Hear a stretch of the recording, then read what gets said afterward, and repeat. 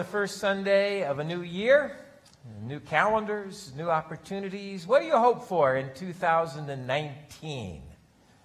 Maybe good health, maybe some prosperity, maybe some new opportunities. How about fulfillment in life? The vast majority of Americans say that having fulfillment in life is very, very important to them. And when asked, what does fulfillment or success and fulfillment in life mean? Well, they say these things. 85% say it means good health. 83% says it means being able to spend time doing things we enjoy. 81% says it means healthy marriage or healthy relationships. 79% says it's a good balance between work life and regular life, and 75% say it's having an enjoyable job. And as important as all those things are, and they are important, are those the things that make for a fulfilled life? If so, then if my health fails, does that mean I'm no longer able to be fulfilled? If I'm no longer able to do the things that I enjoy, does that mean I can't be fulfilled in life? If life comes at me in a way where I can't keep that healthy balance, does that mean I can't be fulfilled in life? I mean, as important as health and enjoyment and balance are in life, these things are more about the circumstances of life. But when it comes to fulfillment, we're talking about something that's much deeper. It's a condition of the heart. It's a condition that's born out of our faith in God and our faithfulness to God. It's a condition that's born out of practices, things like gratitude and mindfulness and awe. And so in this series of sermons over the next 5 weeks, we're going to be unpacking this fulfilled life and taking a look at these sorts of things. We're going to begin with gratitude, and I've got about an hour's worth that I want to say about gratitude. So I can't say it all today. So we're going to start today. We're going to finish next week, a little bit even into the following week. But with that, let's get started with a word of prayer. May the words of my mouth and the meditations of our hearts be acceptable unto thee, O Lord our God, our rock and our Redeemer. Amen. In 1 Thessalonians chapter 5, St. Paul says to give thanks in all circumstances. In all circumstances. All. Really? All? I mean, I'm thankful for a warm and dry house. And I'm thankful for people in my life who love me and who I love. But all circumstances? When I'm sick? When I have problems? When my loved ones are struggling? When I lose somebody? I mean, life can come at us pretty hard. And it isn't always easy, and we know that. And St. Paul knew that too, when he said, give thanks in all circumstances. And of course, part of what St. Paul was talking about is what is the gift that we have that comes from what Christ Jesus has done for us in our lives. But he also recognized that there's something about giving thanks that impacts how we live our lives. Give thanks in all circumstances. So, you know to do that now, so you're good? You're going to do that from now on? Right? Okay, well, let's back up for just a moment. And let's think for a moment. What does it mean to be grateful? To give thanks? 78% of Americans say that they are deeply grateful at least once every week.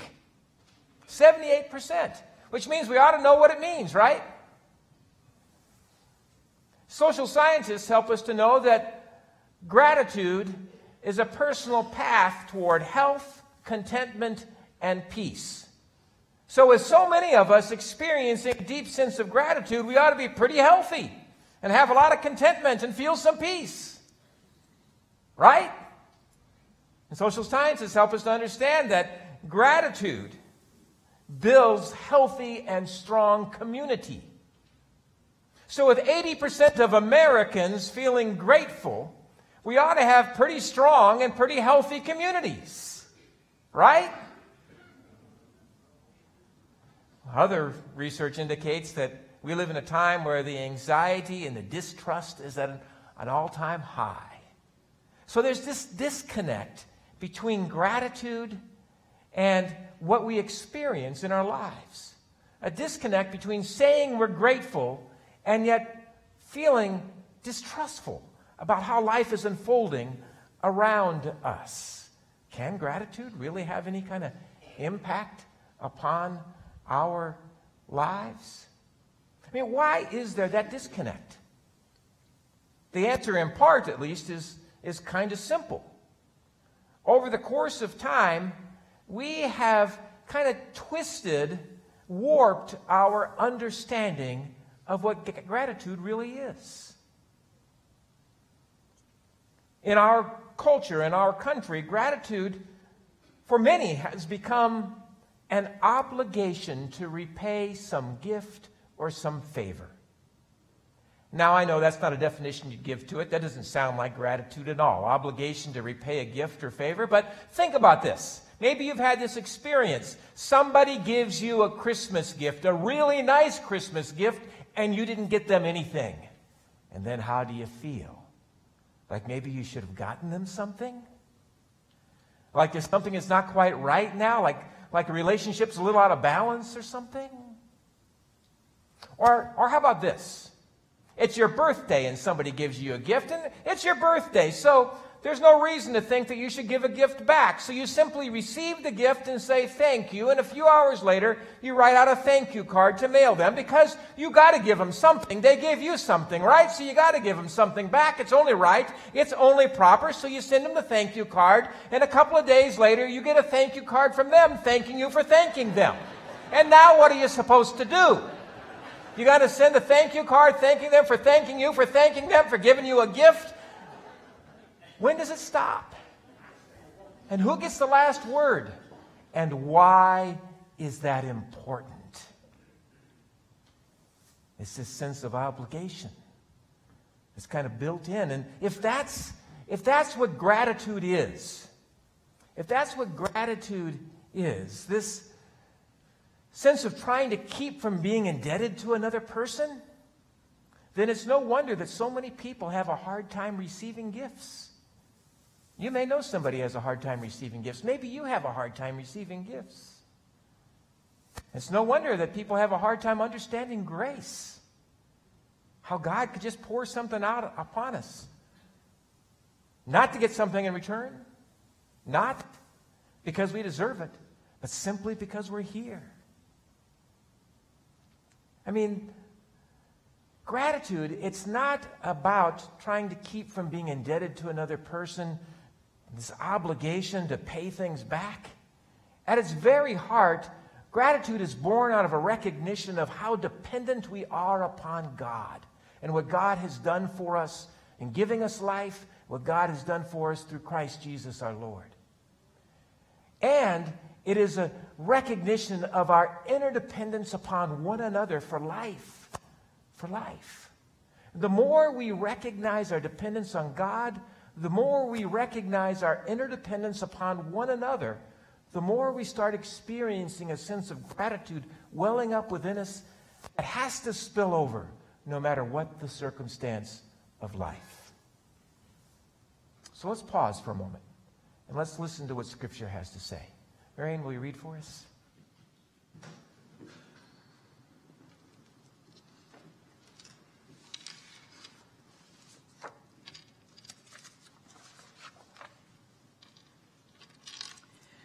Our scripture lessons today are found in the New Testament. The first reading is found in James, the first chapter, verse 17, and reads, "Every generous act of giving with every perfect gift is from above, coming down from the Father of lights, with whom there is no change." The second reading is found in 1 Thessalonians, the 5th chapter, verses 16 through 18, and are, "Rejoice always, Really? Rejoice always? Pray without ceasing. Pray without ceasing. And verse 18 is the hardest. Give thanks in all circumstances. And again, give thanks in all circumstances. For this is the will of God in Jesus Christ for you. This has been the word of God for the people of God. Thanks be to God. Thank you, Marion.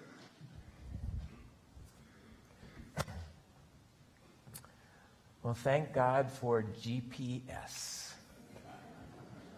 You know, what would our life be without it? I'm headed over to your house to visit, but somehow I get confused and turned around and a little lost. And so what do? I get out my phone and I plug in your address, and a polite voice tells me what to do, where to go, and it almost always gets me to the right place.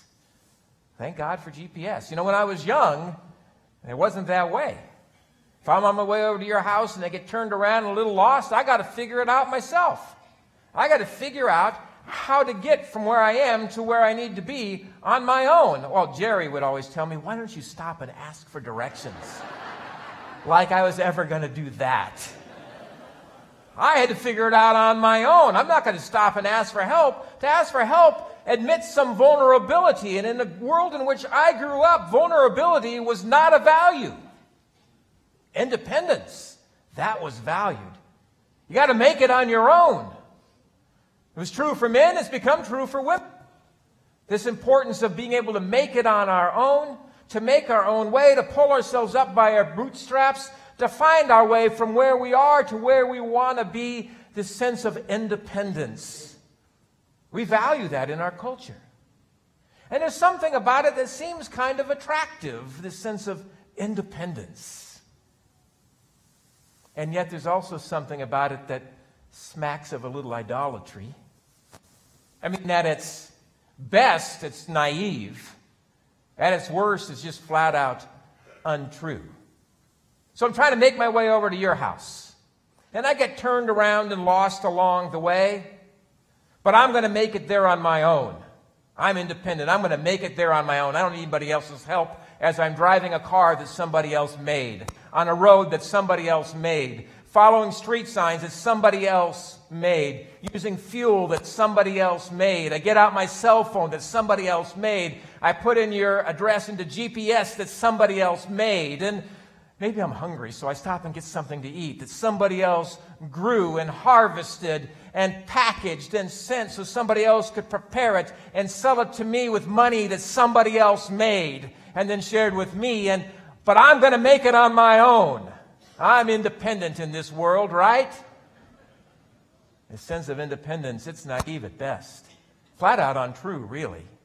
There's this interdependence. And when we forget that, when we start thinking that we're independent, well, it works against the sense of community, and it keeps us from fully experiencing what Paul is talking about when he says, be thankful in all circumstances. The reality is that there's this great interdependence, and it's necessary for our lives. I think about my life and all the gifts that I've received, the people who have poured something of themselves into me, thinking of those things as gift, all these gifts that I've received from my parents, from my siblings, from my family, from my friends, from my teachers, from my preachers, from my congregation, from Christians, all these gifts that have been poured into my life. I think about all the gifts that I received from folks who otherwise would go unseen, making my life a little easier, the essentials of life a little more convenient. I think about God's work in the midst of it all, the life I have in Christ. And not just that, but how God's been at work in my life, opening doors, closing other doors, bringing people into my life who would help me along my journey. As I recognize this interdependence, I come to understand that it's all gift. That life, it's gift. I mean, I'm here. I occupy this moment in time. But I didn't do anything to earn being alive. Life was given to me. It's a gift that was just given to me. And the fact that I am here occupying this moment of time, it's because of gift from God. And you're here. You occupy this moment of time as well. And you're here because of gift. A gift from God. And this moment of time that you occupy, it may be a time filled with joy, and so you feel a sense of celebration, or maybe it's a time of deep struggle, and so you feel a sense of resistance. But whatever it is, you are here, and you are experiencing it, and you are alive. It's all gift. It's all gift. I mean, think of it this way. Think of your life being like a table full of gifts. We just got through with Christmas. You can picture this. A table is full of gifts. Let's call it the Christmas dinner table. The food's prepared, the table's set. The people that you want to share it with are there with you. It's time to sit down. So you take your seat, somebody says a quick prayer, and then you stuff your face. But wait. Think for a moment. You are here, occupying this moment, able to have this experience because of a gift God has given you.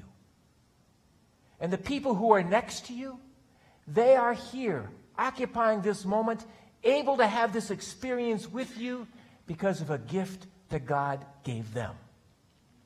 Meanwhile, you're sitting on a chair somebody else made, at a table somebody else made, using dishes and silverware somebody else made, preparing to eat food that somebody else grew and harvested and sent on its way. It's gift upon gift upon gift upon gift.